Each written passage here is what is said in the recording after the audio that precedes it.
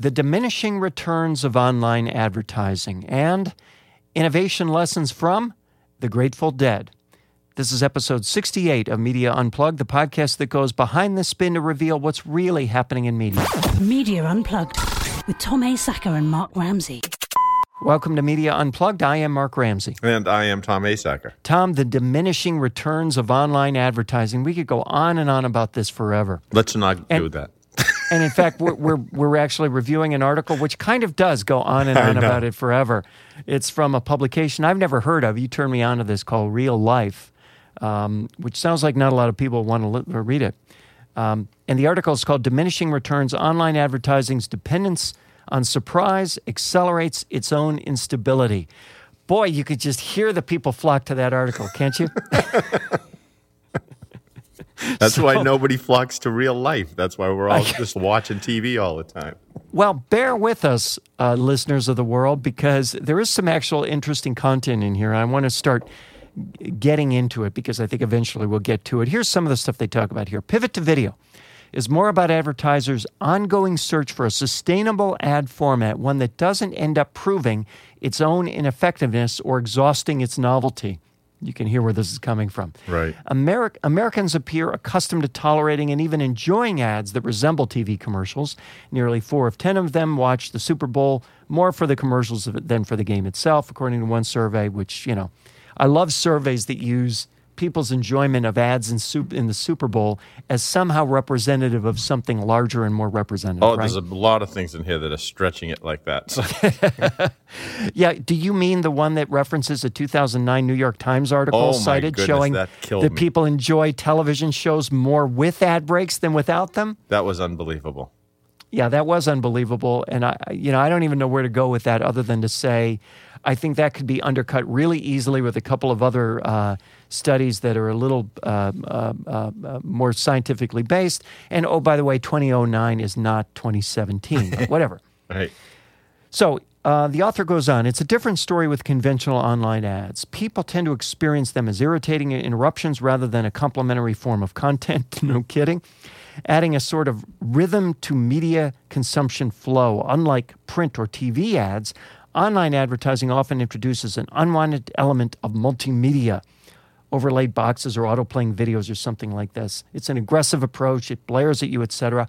And it's interesting that, I finally gave in, Tom. I didn't mention this to you, but like a week or two ago, there was one site that I like, one of the entertainment sites, the entertainment news sites, that had these, site takeovers that just, you go to your content and boom, all of a sudden, it's, Game of Thrones, and it's a and I can't, where's my content? Where's the X? How do I get out of this? And it would happen every time I'd go to the site. So finally I said, that's it. I Googled ad blocker. I added in the plugin to Chrome, and Tom, it has changed my life. It has, I am not overstating, it has changed my life. So far I'm at 20,000 ads blocked. Oh my goodness. And this is about 1 to 2 weeks, 20,000 ads. It has seriously changed my life. And the best part is that it also blocks those stupid Outbrain ads at the end of the content. The ones that say, this is what Jenna Bush looks like now. You're not going to believe it. Mm-hmm. It blocks all that, correctly recognizing that those turn out to be ads.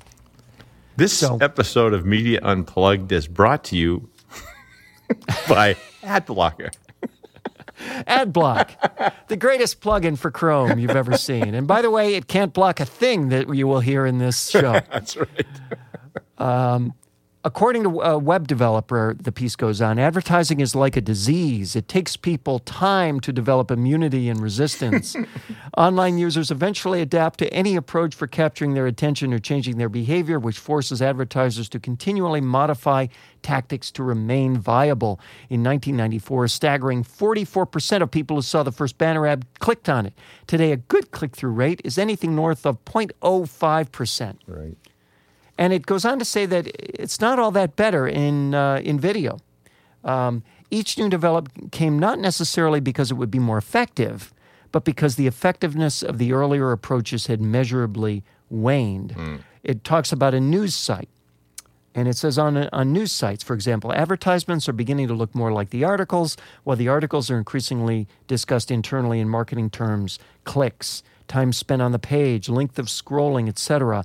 On the contemporary internet, it is difficult to find a form of content that does not serve mainly as an advertisement for itself, a whispered plea to keep engaging. It is colorful, isn't it? It is.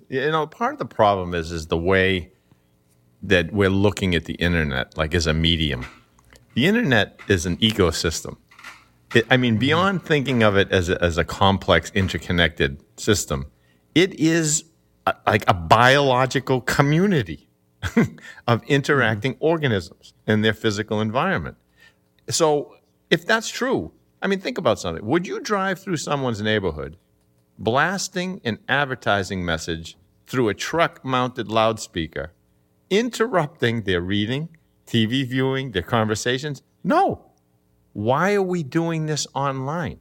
Because we're not viewing it like a neighborhood, like an ecosystem. So if we started looking at it differently, maybe we wouldn't, but wait a minute. Isn't that the same thing we do on television, on radio, on outdoor, on newspaper? Isn't that the same thing? Yeah, because TV's a medium, newspapers a medium, we know what people are doing, and so we say, okay, they'll tolerate if we throw these ads in here. And if they don't, then, we'll have to change something. But when you look at the internet, what are people doing? They're interacting, they're shopping, they're TV viewing, they're reading, they're having conversations. And people are messing the whole experience up. That's the problem. Even when we advertised on TV, we didn't try to screw up the entire experience. Somebody was looking at it, saying, look, we're not going to ruin this TV show by doing this. Okay, then we better do it this way then if we don't want to ruin it. Here's what certainly is true. It certainly is true that I can't recall the last time I felt watching, commercial television, the way I felt when I went to thewrap.com to see an article that I had clicked on, and up opens a full-screen Game of Thrones, and it obscures my ability to approach my content. I can't find the X button. I don't know if it's going to start to play a video spontaneously. I know. And it is. It's like you've literally been hijacked.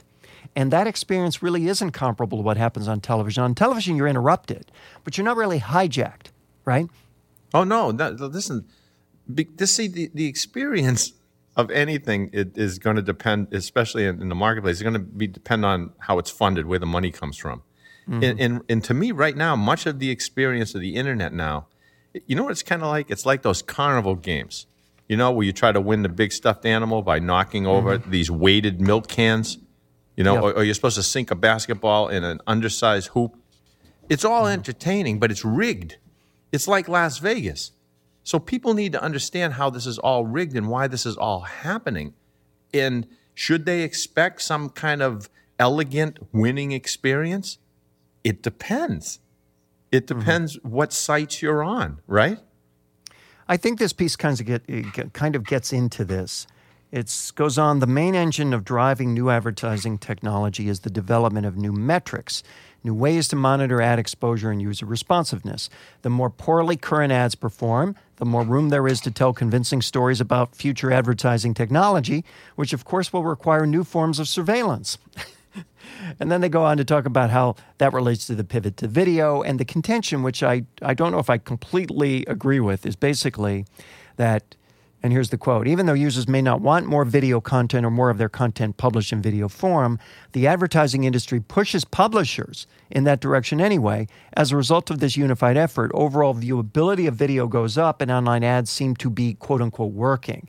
So I think what the suggestion here is that it's not that we want more video online, it's that we're getting more video online and thus we're consuming more video online, and the consumption of more of what's available is convincing those who create what's available that we want it more. Right. So in other words, it's on the shelf, so we buy it. And if it weren't on the shelf, we wouldn't buy it. I don't know that I completely agree with that argument. Well, look, someone is in charge of the experience. If the money comes before the experience, right? So that you get this ecosystem. And whoever the website is, the content provider or whatever they're providing, that also has advertisers involved in whatever's being provided, they have to work together on this thing, but somebody's got to lead. And to me, it's the people whose website you click on that have to lead the experiential. I mean, let me give you a personal example. So I started fooling around with Amazon's book marketing service for the Kindle version of my new my novel, right? So I set this thing up. They have a pay-per-click budget. In other words, tell us how much a day maximum you'll spend for clicks total. So I mess around. I'll spend $10 a day max. Let's see what happens. And I pick some keywords that determine where this ad will be displayed on Amazon. Now, Amazon determines what the ad's going to look like. All right? I don't even have any way of adjusting it. It's going to be the image of my book, the cover of my book, and a few lines of text, which, by the way, they approve before they launch this thing. And it's in order to serve the customer's interests. So, you know when you're looking for a book on Amazon, down below, it'll have a little string of books with little book covers, right? Yes. All those little sponsored ads. So let me tell you what's happened. So here's the results. This has been going on for like 3 weeks. I've got 99,000 impressions, meaning it loaded on a page somewhere. Right. 86 clicks, 22 cents per click. So I've spent $18.51. I've sold 7 books, which total about $70. So I can see an ROI, right? It's obvious. And I've got total control. I can hit stop whenever I want on this. I don't have to worry about clickbait because my sales are directly correlated to clicks. As soon as it's not providing a decent ROI, I click a button and it stops. So I think this is the direction this has to go in, where the people who are serving up these websites, web pages, with whatever is on it, whether it's conversations with Facebook, whether it's buying products and services with Amazon, whether it's content with the New York Times, whatever it is, they need to take control of the customer experience. They have to tell the advertisers, this is what you're going to do, and then everybody's happy. I see the chances of that happening as approaching zero. Well, then the consumer has to take control by not going to these websites that do these things we don't like, right? That's just what I did when I added ad block. And, we've talked about it, how I've deliberately avoided doing that because I wanted to be in touch with, the nature of advertising online from a purely professional academic sense. But finally, I got fed up because one site I got fed up with, and that punished every other site I went to. This is what I was trying to tell you about Pandora. Yeah. Something pushed you over the edge. Right. There's an edge for everyone. That's what we have to watch out for when we're not paying attention to the experience. Because all of a sudden, we say, where did everybody go? Well, they've been pushed over the edge. Maybe not by you. But the thing is, once they go over, they're over forever. Why should I ever take that ad block off? By the way, it's interesting to note that there is the occasional stray site that says, oh, no, we require advertising. You got to whitelist us in order to read this. And then in my mind, I'm doing the math, which is it worth whitelisting this site? Am I really going to be here much? Do I really care that much about this article? And I got to tell you, 3 out of 4 times, the answer is no. Exactly. So I want to read a couple more things from this just because I think it's interesting. Wherever there are metrics, there are efforts to optimize for them. Advertisers continually tweak their approach as they chase higher numbers. A/B testing to see which shade of blue drives the most clicks, etc. But the result is not necessarily a greater ability to track what works, but an inversion thereof, consistently redefining what works in terms of what can be tracked. in a kind of self-reinforcing tautology. Metrics don't uncover silver bullet techniques of persuasion. They merely drive more and more elaborate metrics. That is so true. Absolutely. Because we can see that playing out. I've made the argument to people recently, people who are trying to establish their success on Facebook. This is the thing I talked to you about before we started the show today. And, you've got likes, shares, and comments. Those are my metrics. That's what Facebook gives me. A good post is one that generates lots of likes, shares, and comments.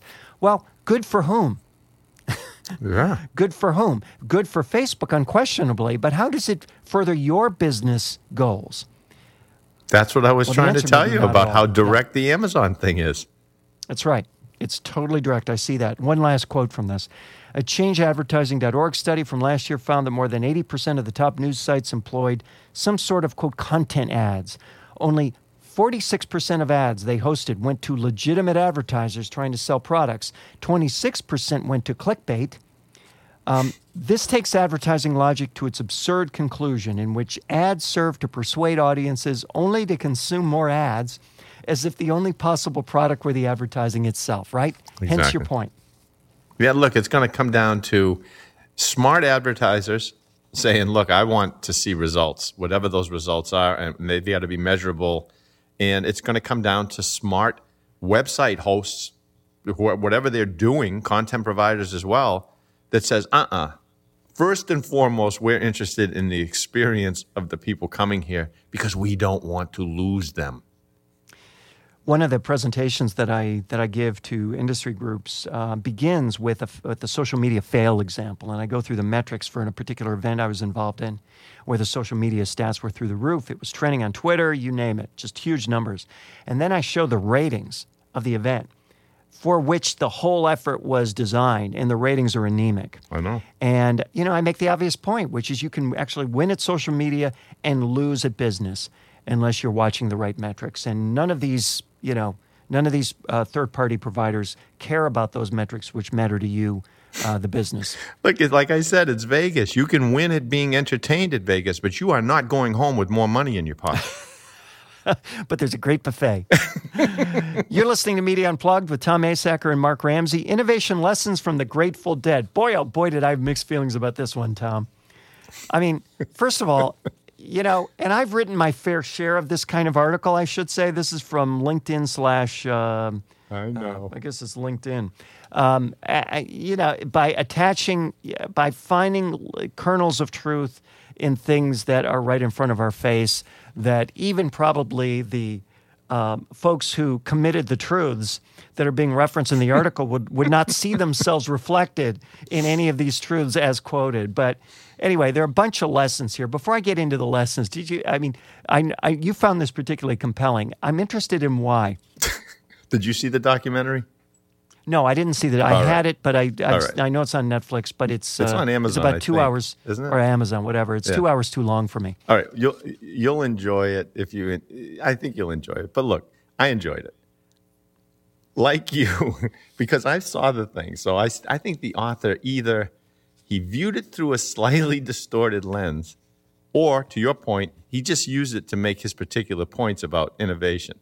For example, I'm not sure the Dead's true lesson regarding innovation is something businesses can, dance with, like tripping on acid and letting go of control. That was the biggest lesson from watching that documentary. Well, maybe tripping on acid is metaphorical. No, I don't think it was. And you know what? It's like it's the first stanza from their song playing in the band tells you everything that the Dead thought about innovation. It says, some folks trust to reason, others trust to might. I don't trust to nothing, but I know it come out right.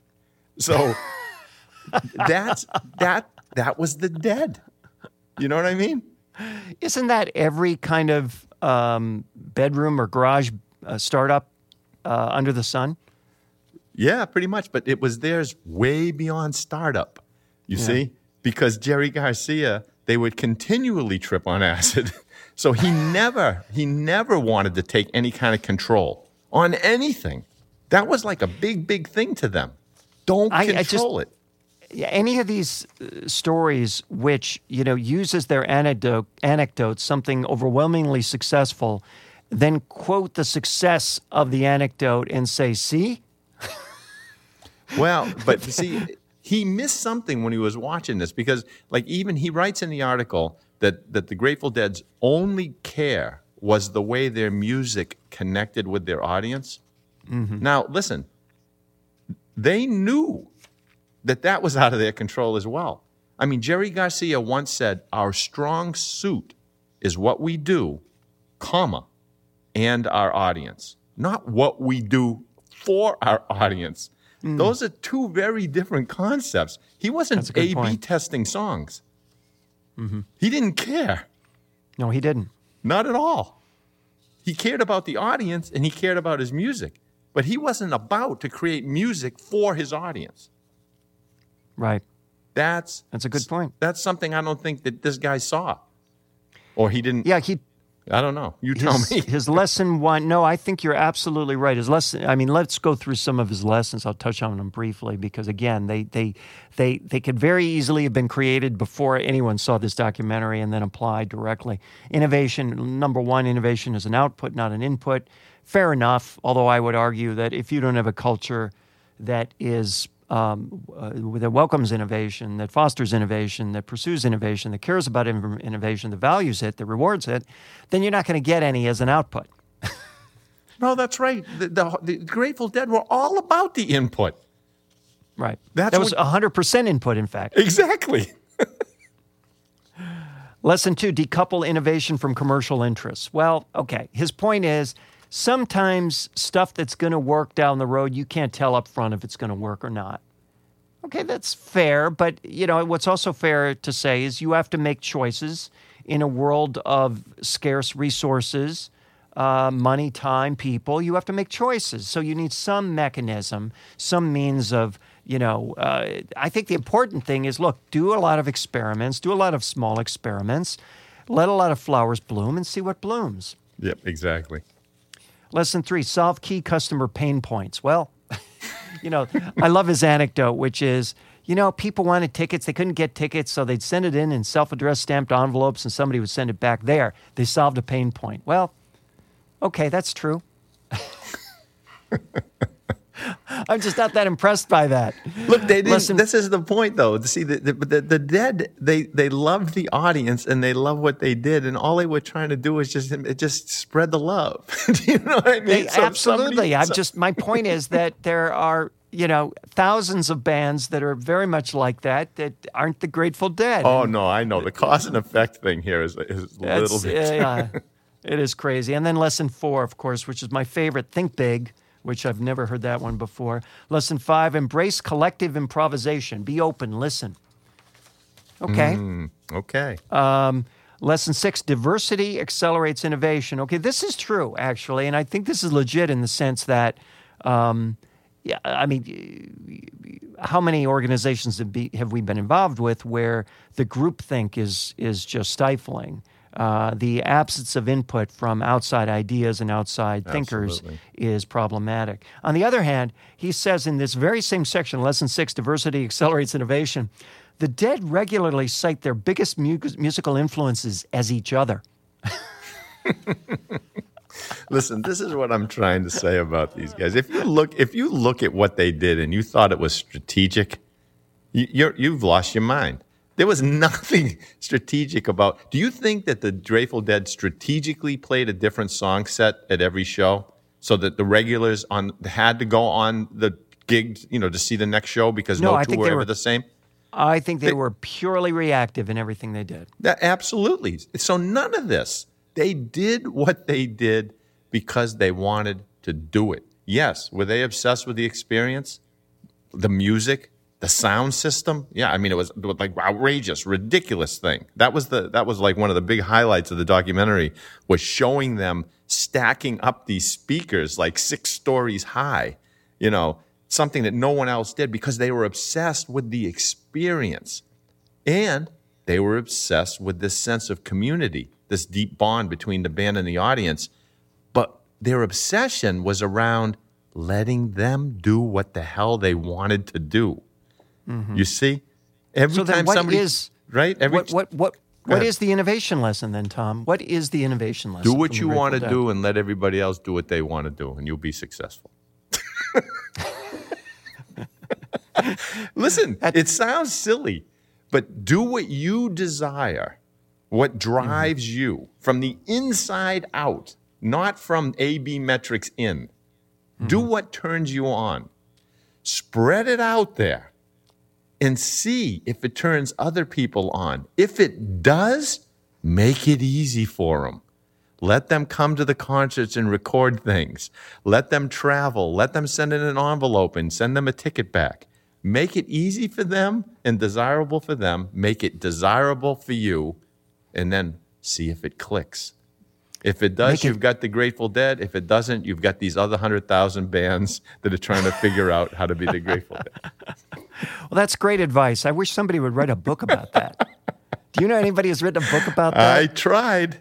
Called I Am Keats, available wherever you buy bestsellers now. Exactly. I guess I should have been on a little bit more LSD. Who knows? Not enough. That was for your co-author. All right, Tom, it's time for rants and raves. Whoa. Can I go first? You can if you like, sure. Well, I thought I'd stay in keeping with the improv theme, because I think that I think that was the biggest takeaway from that, was the whole idea about improv, right, and connecting with other people. So I read that Taco Bell and Lyft announced their test of what they call taco mode. Have you heard of this? Yes, I have heard of this. Okay, so from 9 at night to 2 in the morning, from Thursdays through Saturday nights, Lyft customers can choose taco mode on the Lyft app, and then the car icons, they become tacos. Okay, whatever. So far, so good. And then these people can have their driver head to the nearby Taco Bell, get their orders, redeem a coupon for a Doritos Loco Taco, and then head off to wherever the hell they're going. So the Taco Bell's chief marketing officer, Marissa Thalberg, she said that the two companies teamed up to, quote, blow wind on this emerging behavior we're seeing in social, unquote. So here's my thing, back to the Grateful Dead, where everyone was happy. So is everyone happy here? So are the players happy and the audience happy? Hell no. If you went online, there was a Lyft driver who posted this comment. There's a Reddit thread titled, here's the title of the thread. Every once in a while, I think maybe Lyft does think about the drivers a little better than Uber. Then they pull shit like this. And this is what he writes. All just a quick stop requests are money losers. I'm getting paid $2.39 for this short ride. Now I have to spend 15 minutes in a Taco Bell drive-thru to make my car smell like fast food with no extra pay from Lyft. No thanks. Another driver wrote, I'm not dirtying, staining my van and making it smell like dead animals for a couple measly bucks before depreciation, risk, time, and taxes. Wow. The moral of the story, know who's in your band. Who you need to play with to create your brand of music, and try to include them in the improv process, right? As the Grateful Dead's bass player, Phil Lesh, was quoted as saying in the documentary, this is collective improvisation. No one person could think all of this up themselves. Well, someone at Lyft did, and it's pretty discordant right now. Well, that's fascinating. I had heard the story, but I didn't hear any of that pushback. That never would have occurred to me, in fact. That's really amazing. What a great point. Otherwise, I thought it was because, of course, everybody's happy. Why wouldn't everybody be Except happy? for the driver. It's more reasons to use Lyft. I mean, normally I would say, well, okay, but the driver, it's a ride the driver wouldn't get. Ride might go to Uber instead. But as you know, as everyone knows, I have yet to find a Lyft driver who doesn't double as an Uber driver, which I think is part of the problem that Lyft has, right? Yeah, if it was a cab and that little timer was going click, click, click. Yeah. But it's not. Maybe it will one day. They finally figured out tipping at Uber, so maybe they'll get this down at Lyft Maybe as they well. will. Well, I have a couple, and they're not too long. I think they're both kind of they're not rants. really. I Oh, think. you're not One going to is- you're not going to do the wax museum stuff. No, that was a ridiculous one. I right. only do legitimate ones Okay. when they come to Wax Museum. Anyone who tunes in saying, is he going to cover the Beyonce Wax Museum story? You already know it. You don't need me to cover it, There right? you go. Exactly. Game of Thrones reaches 45 million people with Snapchat Lens. This is from Mobile Marketer. I found this interesting. HBO reached 45 million people with a Snapchat Lens to promote season 7 premiere of the hit series. The Lens, which transformed selfies of Snapchatters into White Walker zombies, had a record 122 million impressions for a TV show-sponsored Lens, Variety reported. So, it's good success. They ran in 16 countries on July 16 when the new season aired. It was tremendously successful. And then, of course, the piece adds the obligatory, it's unclear how much of the record-breaking audience can be attributed to HBO investing in a Snapchat Lens, given the massive promotion that went into Series 7. So it's kind of a story that isn't a story at the same time. But what Right. I found interesting about this was, why did this work? Well, okay, it was fun, it was cool, it was on Snapchat, it was in the right place at the right time. But Tom, it was about personalizing the biggest event of the day. It was about personalizing the biggest event of the day. In order Exactly. to do that, you have to have the biggest event of the day. That comes so in other first, words, right? yeah, the content comes first. They couldn't have done this 7 years ago for the first episode of season 1. They can only do this now. Right. So I think it's just a reminder that you can write about this wonderful thing, the Snapchat thing that reached all these people. But these people wanted to be reached with Game of Thrones things that were personalized on that day. So, it really was satisfying a desire. The second one, I love this, from Social Media Insider. The dark side of influencers, douchebags. Oh, jeez. Paul is a Disney star as well as an influencer with 8.5 million followers across YouTube, Instagram, and the like. Paul is now persona non grata in his West Hollywood neighborhood because of his preferred method of entertaining his social media audience. It involves large groups of boisterous young men, very loud noises, and the occasional destruction of property. According to a local news broadcaster, neighbors complain that he and his crew, and inevitably there's a crew, meaning a herd of dudes who look, act, and sound just like him, are turning the neighborhood into a living hell with his stunts. One awesome stunt involved putting a huge pile of furniture in an empty pool and setting it on fire. Oh, the my end. God. Awesome, right? Of course it is. Fire code violations aside, the real problem may be that Paul routinely gives out his physical address on social media, with the result that crowds of young, mostly female fans show up at the rental property where he lives. One neighbor told KTLA, it used to be a really nice, quiet street. Now it's just like this war zone. We're families here. We're more than happy to have them live here if they're respectful of their neighbors, but they're not. Paul frankly admits to KTLA, the neighbors hate me, and he agrees that he and his crew, there it is again, have turned the neighborhood into a circus. Then he points out, but I mean, people like going to circuses. Oh, God. Instead, the neighbors are going to city council and the police, who are also threatening to take legal action against Paul's landlord, so his fans should enjoy the circus while it lasts. Awesome, bro. So I think the theme there, and this is the theme that runs through a lot of the stories we've had on the show today, is, but people like going to circuses, Tom. I'm going to tell you, in my day, you put a bunch of furniture in a pool and you lit it on fire, you wouldn't have to, no one would go down to the city council or the police. Trust me. It would not just shoot happen you? again. It would They'd not. shoot you on sight. It would not. No, there'd be stories all night long about, Paul's dad coming out to the backyard.